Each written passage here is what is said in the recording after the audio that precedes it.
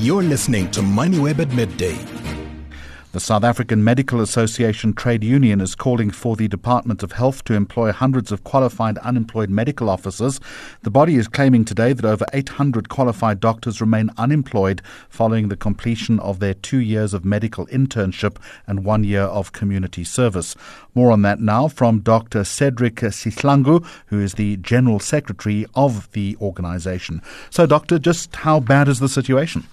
Yeah, a recurring problem for the past couple of years now. I think we probably beyond 5 years of the same thing happening. It did start off with lack of funded posts for interns some years back, which was sort of resolved to the extent that this year there's very few interns that haven't been placed. And then it went on to affect community service doctors, where even though doctors would have finished their 2 years of internship, then for the year of service, doctors were told there's fiscal constraints, there's no money in the coffers, and they couldn't find funding to absorb those ComServes, which are statutory years that they must serve.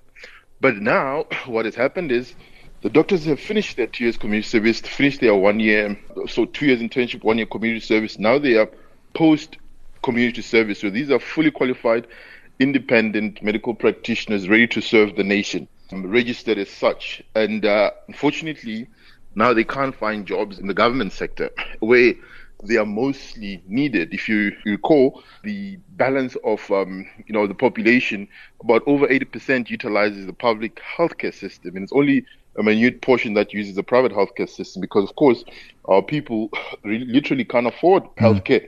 As a result, these doctors who are now meant to go to the far-flung communities to serve the poor and the marginalized can't access them because they're simply out of jobs. And the upshot of that is what? Could we lose them to posts overseas? Well, it goes without saying. Remember, at the end of the day, when you are at the level of post-community service, you would have worked for 3 years.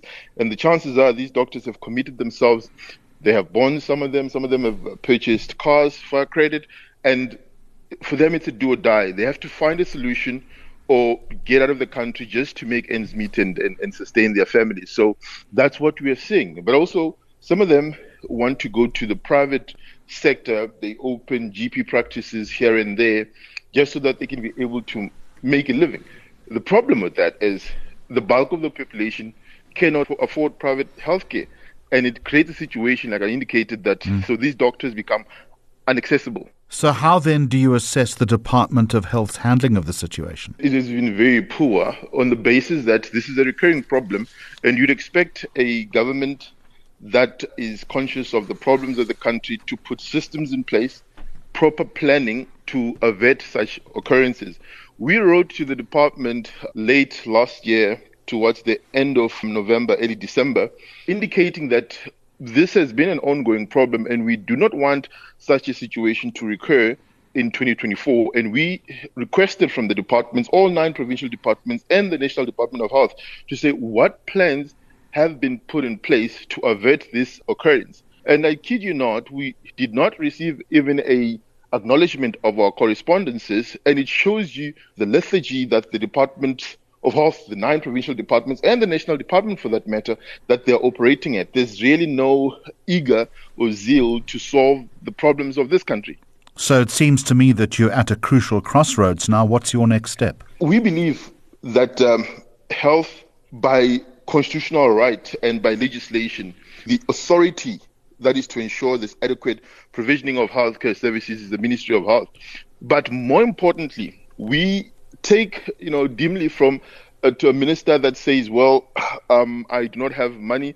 The money is with the Minister of Finance, and pointing fingers to another arm of government, as it were. We believe that the ultimate person to account when everything is said and done is the President of the Republic. And if there's a failing healthcare system, ultimately the President must account, because a Minister of Health who points to a Minister of Finance who points to thin air does not serve in solving the problem. Our position now is that the President must account on a failing healthcare system on how this problem will be resolved. How close are we, given what you've just outlined, are we to a collapse in the rural health system in this country? I would go as far as saying we are experiencing a collapse. Because, you see, when you go to a facility in the rural areas, the outskirts, ordinarily now you find only one doctor rotating per week.